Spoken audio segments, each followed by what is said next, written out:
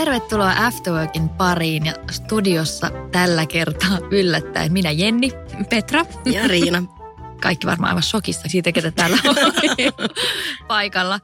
Hei, mä kysyn teiltä mimmit nyt ensimmäiseksi, että oletteko te koskaan käynyt kauneushoitolassa tai onko teillä tapana käydä säännöllisesti esimerkiksi jossain kauneushoidoissa? No mä oon käynyt pari kertaa, mutta ei mitenkään säännöllisesti, mutta on kokemusta. On kokemusta. Nuorempana just kun oli huono iho tai jotain, kävi kosmetologilla enemmän. Välillä aina sitten kun saa jotain lahjakortteja myöskin lahjaksi jonnekin tommoseen hemmotteluun, mutta että se riippuu mitä sä tarkoitat kauneussalongeilla, että onko se niin kuin kaikki tommoset toimenpiteet. Kaikki tommoset, mistä kävin mennään. Tänään ripsihuollossa. No niin.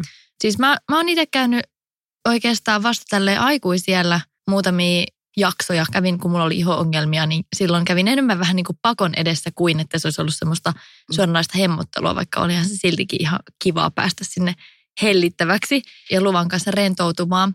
Mutta sitten joskus on tällaisia tilanteita, että se kauneushoitola käynti ei olekaan niin rentouttava. Muistatteko, kun Sinkkuelämää sarjassa, kun Samantha meni sinne jonnekin laserhoitoon ja sitten se koko naama oli suunnilleen kuoriutunut pois sen jälkeen. En tiedä, mikä oli lopputulos.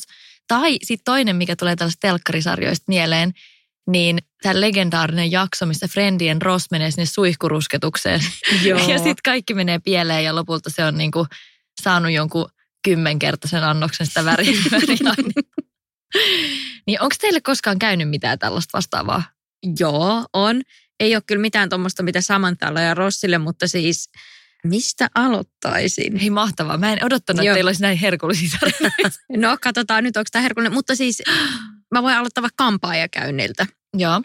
Mä menin semmoiseen kampaajalle, jossa sä voit mennä kenen tahansa penkkiin, tiettekö, että siellä niin kuin semmoinen, että ei varata millekään tietylle, vaan kelle nyt siellä sattuu menemään.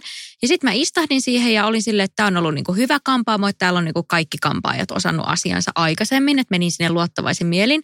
Ja sitten mä jo katsoin, siinä oli semmoinen mies, joka silleen hyvin vapaamuotoisesti sinne leikkaili ja värjäili edellisen asiakkaan tukkaa. Ja silloin vielä tämmöiset niinku shokkivärit ei ollut se juttu.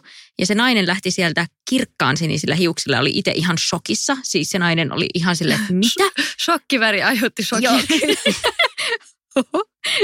Ja se ei selkeästikään ollut halunnut sinisiä hiuksia, mutta hän oli saanut. Sitten mä olin silleen, että ei hitto, joudunko mä nyt tämän miehen tuoliin? No jouduin. Ja hänen nimensä oli Igor. Ja hän leikkasi mulle semmoisen hyvin lyhyen poikatukan. Mä toivoin, että olisi vedetty 10 senttiä latvoista pois, se klassinen, mutta hän leikkasi mulle, tiettekö te, kerroksittain semmoisen poikatukan. Siis hän teki ihan mitä hän halusi. Kyllä. Oi ei. Mä en ollut ihan varma, ymmärsikö hän mua, mutta siis mä lähdin sieltä itkien pois. Igorilla oli visio. Kyllä, hänellä oli visio. Ja siis mä näytin aivan kammottavalta, koska se tukka oli kynitty. Että sitä ei oltu leikitty mihinkään malliin, vaan se oli vaan niin kuin sieltä leikattu. Ja siis se oli ihan hirvittävää, koska kyllähän mä nyt tiesin, että tukka kasvaa takaisin. Että ei tämä nyt mikään lopullinen katastrofi ole. Mutta piti käydä sitten niin kuin toisella kampaajalla vähän korjauttamassa Igorin jälkeen. Sekin oli jo silleen, mitä sä oot tehnyt? Oot sä itse leikannut? Mä silleen, Tosta itse asiassa tuli mieleen, kun sä sanoit, että oot itse tehnyt, niin mä veikkaan, että näitä kauneusmokia tapahtui enemmän, kun oli nuorempi, etenkin kun oli vähempään rahaa. Niin ihan rehellisesti, että sä silloin niin kuin tingit myöskin siitä, mutta sitten välillä sait mitä tilasit ehkä. Kyllä. En tiedä, että silloin niin kun opiskelija oli oikeasti tosi vähän rahaa, niin mä värjäsin aika usein mun tukan itse. Vaalentaminen itsehän on tosi hyvä idea. Kerran myöskin tuli semmoinen niin kuin tuhkan harmaan vihreä blondi. Ja siis mä muistan sen fiiliksen, kun oikeasti mä pesin pois ja rupesin kuivaa tukkaa ja katselemaan, että ei hitto, mitä mä oon tehnyt. Se oli oikeasti, kun se oli niin epäväri, se oli vaan niin väärin, se oli väärin kaikilla tasolla. Ja sitten oli pakko puhua kampaajalle ajan ja sekin katsoi silleen, että mitä sä oot tehnyt, älä please ikinä älä väriä itse. Mutta se oli, kun mä olin asunut Englannissa, niin mulla oli semmoinen tietty tyviväri, mitä mä aina käytin. Ja mun mielestä silloin toimi ihan hyvin, mutta silloin oli ehkä semmoinen keltainen blonditukka, mikä oli ehkä silloin myöskin vähän enemmän, niin kuin, että mun mielestä kaikilla oli jotenkin silloin. Mutta nyt kun mä katson niitä kuvia, niin eihän se nyt ollut mikään maailman paras väri, mutta se toimi. Mutta sitä mä en saanut Suomesta, niin sitten mä otin jonkun vaan, että tämä varmaan myöskin toimii. No joo, ei toiminut. Ja sitten tässä on myös parasta se, että kun sä rupeat itse fiksailemaan vähän, niin pahimmassa tapauksessa se tulee paljon kalliimmaksi, koska sä ensin maksat sen tuotteen itse ja säädät mitä ikinä säädätkään. Ja sitten sä maksat ne korjaukset, jotka todennäköisesti saattaa olla jopa kalliimmat kuin sen, että sä olisit mennyt suoraan sinne kampaajaan. Just ei, näin. Siis just näin. Mä muistan myös, kun tein itse ja säästin juttuja, että mä olin joskus tosi laiskalla tuulella. Enkä jaksanut nyppiä mun kulmakarvoja pinseteillä. Niin mä shaverilla vedin. Toi on yleisin moga, ei ikinä. Pois. Se ei ollut semmoinen, tiedätkö, kun oli niinku semmoisia räppäreitä, tiedätkö, mageit kovis, vaan se oli vaan puolet. Se oli puolet. Mä olin ihan silleen, että okei, kukaan ei ehkä tajua tätä, mutta kaikkiaan nyt huomasi, Herra Jumala, joo. Joudut sitten hetken piirtää joo, mutta se on kyllä, joo, se oli kyllä upea, mutta siis kyllähän ne kasvaa takaisin. Mulla ei ole mitään semmoista ihan järkkypahaa tapahtunut, mutta mä oon kyllä kerran alkanut myös itkeä kampaajalla, koska mä olin haaveillut semmosesta, että mulla olisi pitkät hiukset ja otsis. Mulla oli ollut polkkatukka ja otsis ja mulla oli aina ollut koko nuoruusvuodet ja lapsuudessakin monta kertaa otsatukka ja varhaisessa aikuisuudessa ja kaikkea. Ja sitten mä menin ekaa kertaa eri kampaajalle ja halusin sitten otsatukan, mutta ensimmäistä kertaa niin kuin pitkien hiusten kanssa, vaikka ei sillä nyt sinänsä ollut mitään merkitystä, että se oli pitkät hiukset otsatukka kuin otsatukka. No, tämä oli semmoinen mun yksi kaveri, tämä kampaaja, joka on siis ihan oikeastikin kampaaja, mutta hän ei ollut aikaisemmin leikannut mun tukkaa. Ja sitten mä en niin kuin oikein tiedä, että mikä siinä meni silleen pieleen, mutta mä näytin siinä otsatukas vaan siltä, niin kuin sellainen pikku Jenni olisi menossa ekaluokalle. Se ei vaan niinku, siis se ei vaan näyttänyt niinku oikealta. Että something was not right, mutta mä en vaan osannut sanoa niinku, että mikä siinä oli oikeastaan pielessä. Mä vääntelin siinä tuolissa ja olin sillä että nyt, mä en nyt tiedä, niinku, jotenkin tää ei nyt vaan näytä siltä, miltä sen pitäisi näyttää. Mutta sit mä en myöskään, koska mä en ymmärrä hiustenleikkuusta mitään, niin mä en myöskään osaa sanoa, mikä siinä on pielessä tai miten se voisi korjata. Ja sitten lopulta, kun se oli vaan jotenkin aivan kauhea, niin itkuhan siinä tuli. Ja sitten se mun kaveri on tietysti vähän kauhuissaan, että ei hitto, että nyt toi itkee tossa, että mitä tällä voidaan tehdä. Sitten että okei, ei hätä nyt ole tän näköinen, että sulla on aikaisemminkin ollut otsatukka, että kaiva mulle, onko sulla jossain joku kuva siitä, että minkälainen se on niin kuin aikaisemmin ollut. Että hän voi niin kuin nähdä, miten se on tehty. Sitten mä kaivoin jonkun ikivanhan kuvan ja sitten se oli heti, että se on tollain, no ei tässä mitään hätää, että tämä on korjattavissa. Ja sitten se korjattiin. Se ongelma oli se, että aikuisella usein, jos leikataan otsis, niin sen melkein pitää niin kuin alkaa, en mä tiedä onko kaikilla näin, mutta mun tapauksessa ainakin, niin sen pitää alkaa tältä aika korkealta sen otsatukan. Mutta jos se alkaa tästä vasta vähän niin kuin otsalta, niin se näyttää sellaiselta lapsen otsatukalta. Ja sitten se korjattiin, niin se oli ihan fine, mutta siinä jäi sitten kuitenkin semmoinen ongelma, mitä mä en ollut tajunnut, että kun leikataan toi otsatukka ja mulla ei ole mikään maailman vahvin hius, niin se otsatukkahan vie aika paljon siitä niin kuin volyymista siitä muusta tukasta. Niin sitten se oli sellainen ankea luiru sillä otsatukalla, joten sitten mä vaan kasvatin sen otsatukan vähinä äänin äkkiä pois ja ei ollut hyvä. Otsatukasta puheen ollen, niin se on kyllä semmoinen, että mulla pienenä oli just se otsatukka ja sitten mä jossain vaiheessa, kun oli, muistatteko, kun oli muotia just se, mä en tiedä, että Igor ehkä nyt jäljitellä tätä. Se on aika kynitty, tiedätkö? Joo, tämä oli just Igorin tyyli. Joo, ja mä menin kampaajalle ja mä olin käynyt hänellä aikaisemmin ja luotin häneen, mutta sitten mulla oli sellainen visio ja mä näytin pari kuvaa, että tämä on mitä mä haluan. Sitten se leikkasi sen, mutta ei sitten tullut ihan semmoinen. Ja sitten mä muistan, mä näin mun friendin ja sitten se oli silleen, no toi on vähän tommoinen, tiedätkö, trendi, muotitukka vai ei, toi on kamala. Ja sen ulos kasvattaminen kesti ikuisuuden, kun siinä on semmoinen epäsivu otsatukka ja sitten se oli tosi semmoinen aivan niin kuin kamala kynitty. Ja sitten mä olin saanut sen kasvatettua pois ja mulla oli tosi pitkät hiukset. Ne oli niin kuin silleen vähän yli mun rintojen pituudella. Ja sitten mä päätin myöskin, että otsatukka se on kova juttu. Ja se oli just joku eron jälkeen, kun on just silleen new me ja muutun ja uusi elämä ja kaikkea. Ja mä menin leikkaa sen. Mä olisin semmoisen tosi pitkän otsatukan ja sitten tosi pitkät hiukset.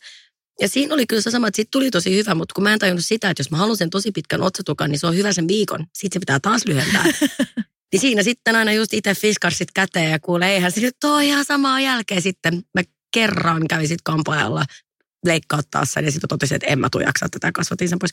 Eli mä voin kyllä sanoa, että mä kuulun siihen jengiin, että ei ikinä enää otsatukka. Plus, että kun se pitkä otsatukka ja aurinkolasit, koska sitten tuli yhtäkkiä kevät ja kesä, se näytti tosi typerältä. Mihin suuntaan? Pitääkö ne hiukset olla siellä aurinkolasin sisällä vai? No mutta just tää, kun se oli oikeasti semmoinen tosi semmoinen hippimäinen pitkä semmoinen niin kuin 70-luvun Flower Child-tukka. Se oli tosi ihana. Kunnes sitten tuli kevät ja aurinkolasit ja mä totesin, että tämä ei toimi. Siis semmoinen, joka näyttää todella hyvältä kaikissa muotieditoriaaleissa, mutta käytännössä aivan mahdoton. Mulla on muuten myös ollut toinen hirveä kynitty tukka. Siis toi muotitukka-sana, niin kuin jotenkin, mulla tulee välittömästi siitä mieleen just sellainen kynitty hirveä reuhka. Ja mulla oli myös semmoinen, että tää on nyt niin kuin tosi trendikäs ja mä haluan tällaisen. Ja joo, se näytti hirveän kivalta niissä kuvissa, mutta ne on niinku sellaisia ammattimalleja, joiden päässä se on. Niin sitten kun tämmöinen tavallinen pulliainen menee sinne, niin se ei näytä ihan samalta. Leikattiinko se silloin myöskin veitseltä parta? Se oli just se, että se niinku oli oikein, siis kirjallisesti kynitty. Kyllä. Ja mä muistan vielä, että se oli ihan silleen, no niin, tekeekö se sen sillä veitsellä, koska sit kun jos teki, niin sit se oli semmoinen NS oikein. Eli Igor oli ihan selkeästi niinku trendien aallon harjalla. Hän näki, että tolle muijalle sopii tommonen, että nyt skarpataan vähän. Ei toi sit niin paha ollutkaan, okei.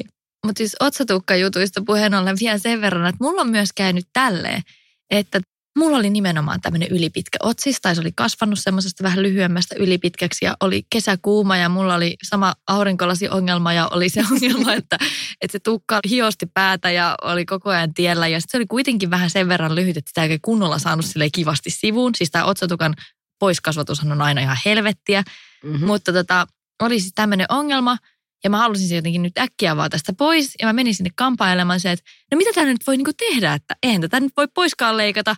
No arvatkaa, mitä se teki. Se leikkasi sen pois silleen, että muistatteko joskus, kun on ollut semmoinen trendi, että oli sinne niinku mini-nysä-otsatukka. Se oli liian lyhyt otsatukka. Semmoinen sivu. Ei kun semmoinen nysä... Anteeksi, semmoinen, mikä on ollut joskus. Hän ratkaisi sen sitten näin. Joo, no siis, mutta itse asiassa, mun on nyt sanottava, että niin kamalalta kuin se kuulostaakin, niin se oli itse asiassa aika hyvä. Siis mä tykkäsin siitä. Se oli semmoinen, että se oli täältä niin lyhyt täältä hiusrajasta, että se oli ihan sentin pituinen. Vaikka sanoa, kun se demonstroit sitä, niin se ei näytä niin hyvältä. Siis, eikö se törötä sitten pystyssä? Ei se töröttänyt. Se oli hyppyri. ei se ollut semmoinen. Mutta se oli siis se oli sellainen niin epäsymmetrinen, että se oli täältä toiselta puolelta semmoinen ihan lyhyt ja sitten se vähän piteni tänne toisella puolella. Ja se kuulostaa ihan kauhealta. Mutta se itse asiassa oli yllättävän hyvä ja mä jopa tykkäsin siitä. Ja sitten se kasvoi tosi kivasti, kun se kasvoi pidemmäksi. Okay. En mä nyt tänä päivänä sellaista ikimaailmassa haluaisi. Mutta silloin, kun mä olin tämmöinen nuori opiskelijatyttö, niin se oli ihan hauska siihen maailman aikaan. Mutta onhan näitä tullut kaikenlaisia. Niin. Mulla on käynyt myös tosi ikävästi kampaajalla, että mä jouduin sen jälkeen lääkäriin. Joo, siis yhteen ääneen. Mutta siis oli semmoinen, tämä kampaajanainen oli raskaana. Ja hänellä oli pinnat tosi kireellä, että mä voin kuvitella, että oli niin kuin varmaan tukala olla, mutta hän oli vielä töissä ja sitten päätettiin blondata mun tukka. Ja se oli, lähtötilanne oli aika tumma, eli siinä meni aikaa. Sitten se laittoi mulle sen blondi-aineen päähän ja sitten sen häkkärän, mikä tuo kuumaa ilmaa, mä en tiedä miksi sitä kutsutaan. Ja yhtäkkiä hän lähti johonkin. Ja sitten mä olin silleen, että no, tässä varmaan menee, että sen pitää vaalentua, tiettekö te, niin kuin ihan kunnolla, että mä kestän. Sitten alkoi kihelmöimään päässä, mä vähän kuikuilen kampaamoon. Se oli vielä ilta-aika, ketään muita ei ollut siellä kuin minä. Ja se nainen oli häippässyt johonkin. Ja mä olin ihan silleen, että apua, että onko se nyt lähtenyt synnyttää. Että onko se nyt, tiedättekö te, ikuisesti tämä häkkärä päässä sillä, että aivot sulaa. Kohta itse siellä pesupaikalla omatoimisesti. Ja sitten se tuli jossain vaiheessa ja sitten se oli silleen, no niin, nyt äkkiä pesuun ja ja hän ei mitenkään kysynyt, että onko mulla kaikki ok. Ja sitten mä jotenkin ajattelin siinä häpsenkässä, että okei, varmaan kaikki on ihan ok. Mun päänahka oli kirkkaan punainen, kun hän oli pessyt sen homman pois. Hän ei sanonut mitään, mä en sanonut mitään. Että mä ajattelin, että okei, nyt vaan hoidetaan tämä homma. Että mä lähden kotiin, että ehkä mä kotona... Mutta sulla oli kuitenkin vielä tukka päässä. Mulla oli tukka päässä, mutta mun päänahka oli kirkkaan punainen. Ja seuraavana päivänä mun oli pakko mennä lääkäriin, että se oli niin kivulia. Se lääkäri totesi, että se oli niin kuin palanut. Apua. Se mun päänahka ja mä sain semmoista kortisoniliuosta, jota piti sitten laittaa. Mutta miten hän ei sanonut mitään? Kyllähän se on pakko ammattilaisena nähnyt, että tässä ei ole kaikki ok. Mä en tiedä. Ja miksi minä en itse sanonut mitään? Että sitä mä oon niinku miettinyt tässä. Että miten se sulatti mun aivot, se häkkyrä tai niinku mitä tapahtui. Mä oon ihan häkeltynyt. Siis sanoit sä siitä, palasit sä siihen asiaan tai kävit sä siellä tai mitä? En mitään. Siis mä en tehnyt mitään. Mä vaan kiltisti laitoin sitä kortisoniliuosta ja sitten se meni niin kuin ohi.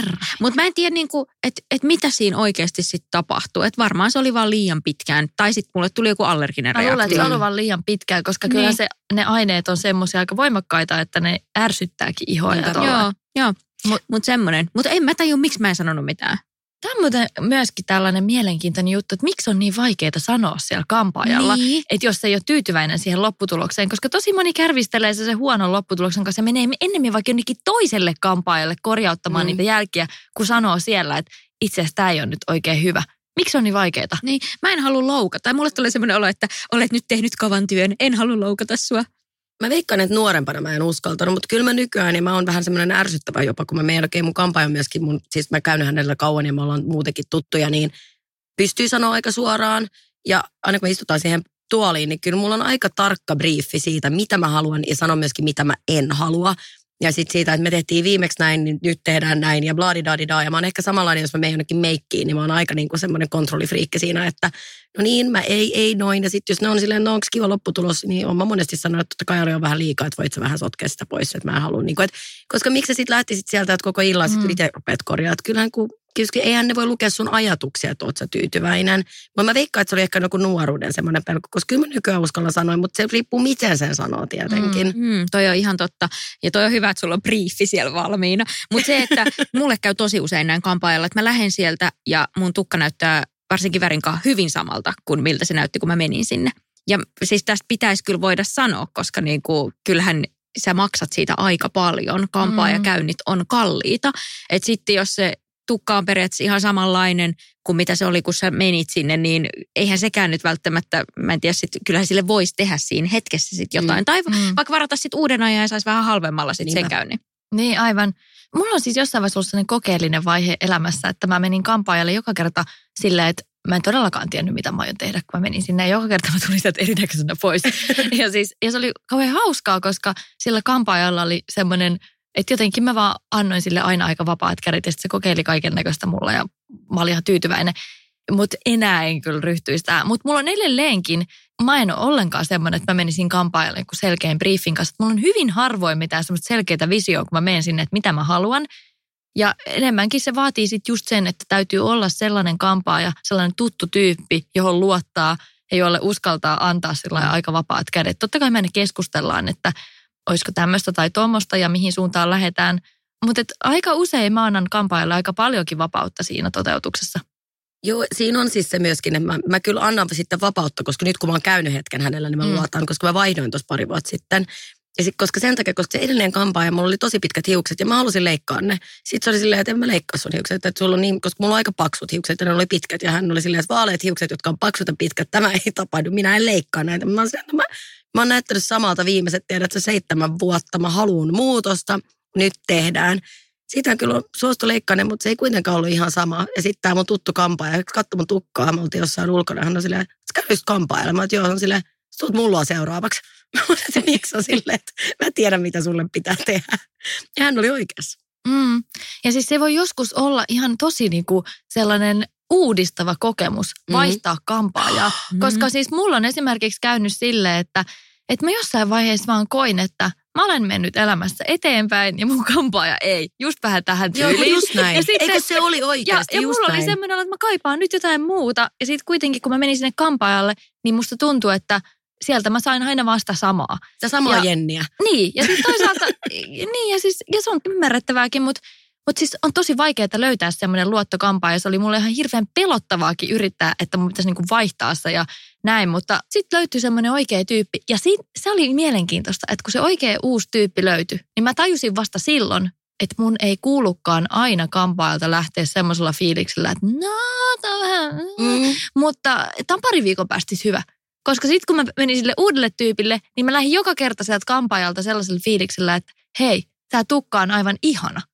Siis mulla on just ollut tämä sama kokemus ja se on niin kuin, että joka kerta kun mä lähden nyt tuolta, niin mulla on semmoinen oikeasti just, tiedättekö ne shampoo-mainokset fiilis, että mä tukka lievyy tuulessa ja silleen mä olen upeampi kuin koskaan. Mutta eikö se ole se pointti myöskin siinä? Joo, mutta mulla meni aika kauan tajuta sitä, niin. että tällaisellakin fiiliksellä voi lähteä kampaajalta. Niin, mutta siis just näin. Ja se ehkä kun mä leikkasin sitten nämä pitkät hiukset, mä olin kyllästynyt niihin ja jotenkin kutsuin sitä mun vaimotukaksi. Tiedätkö, joillakin on siis se, että sä sit kun muutat kampautta, niin sä oot silleen uusi, tiedät sä, ihminen ja löydät itsesi. Miten paljon sillä tukan leikkulla voi olla oikeasti vaikutusta sun fiilikseen? Mulla oli semmoinen tunne, että mut lähti 10 kiloa harteilta. Toi on ihan totta. Mä vaihoin kerran kampaajaa sen takia, että hän joka kerta kun mä menin sinne, niin hän moitti mun hiuksia ja sitä hiuksen hoitoa. Että se oli joka kerta silleen, että mitäs tää nyt on, että sä oot taaskaan käyttänyt kunnon hoitoainetta ja shampoota, että no nyt pitää meidän aloittaa taas alusta. Että joka kerta kun mä istahdin siihen kampaajatuolle, niin mä sain tommosen tietysti ripityksen. Mä en tiedä, oliko toi vähän jotain hänen huumoria, mutta hän ei sitä niin kuin silleen sanonut mitenkään niin kuin huumori mielessä.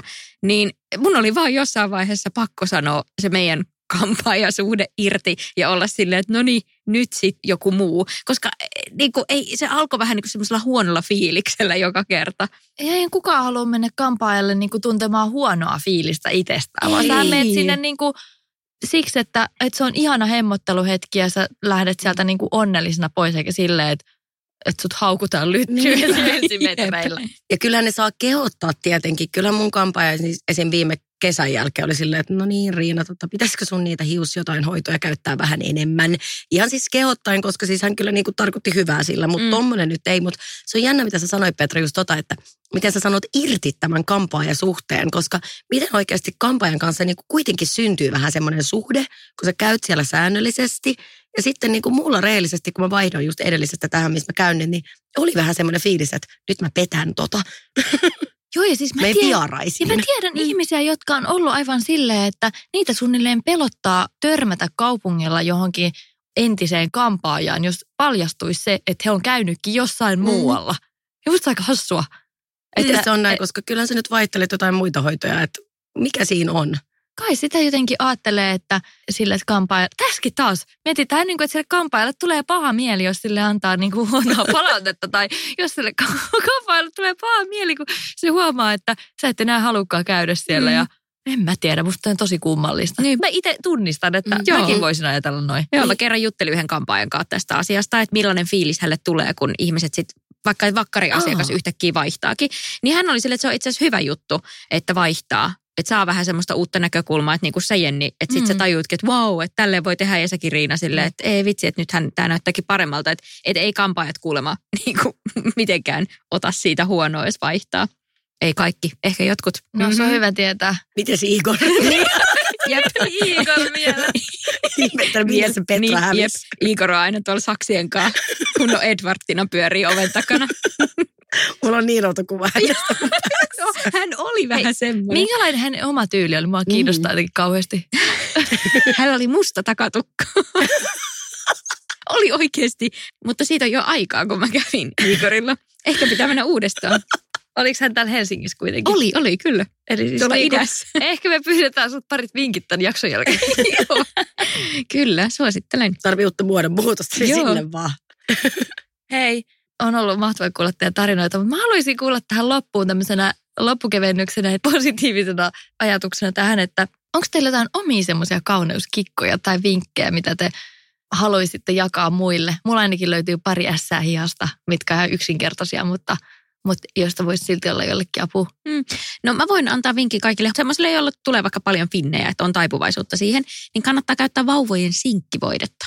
Tosta mä oon kuullut myöskin. Joo, mä aina tein semmoisen naamion siitä ja laitoin yöksi. Siis sehän on semmoista tosi tujuu tavaraa, että se jää oikeasti, että sulla on valkoiset kasvot, että sit säikähtää naapurit ja miehet ja kaikki, jotka on siinä ympärillä.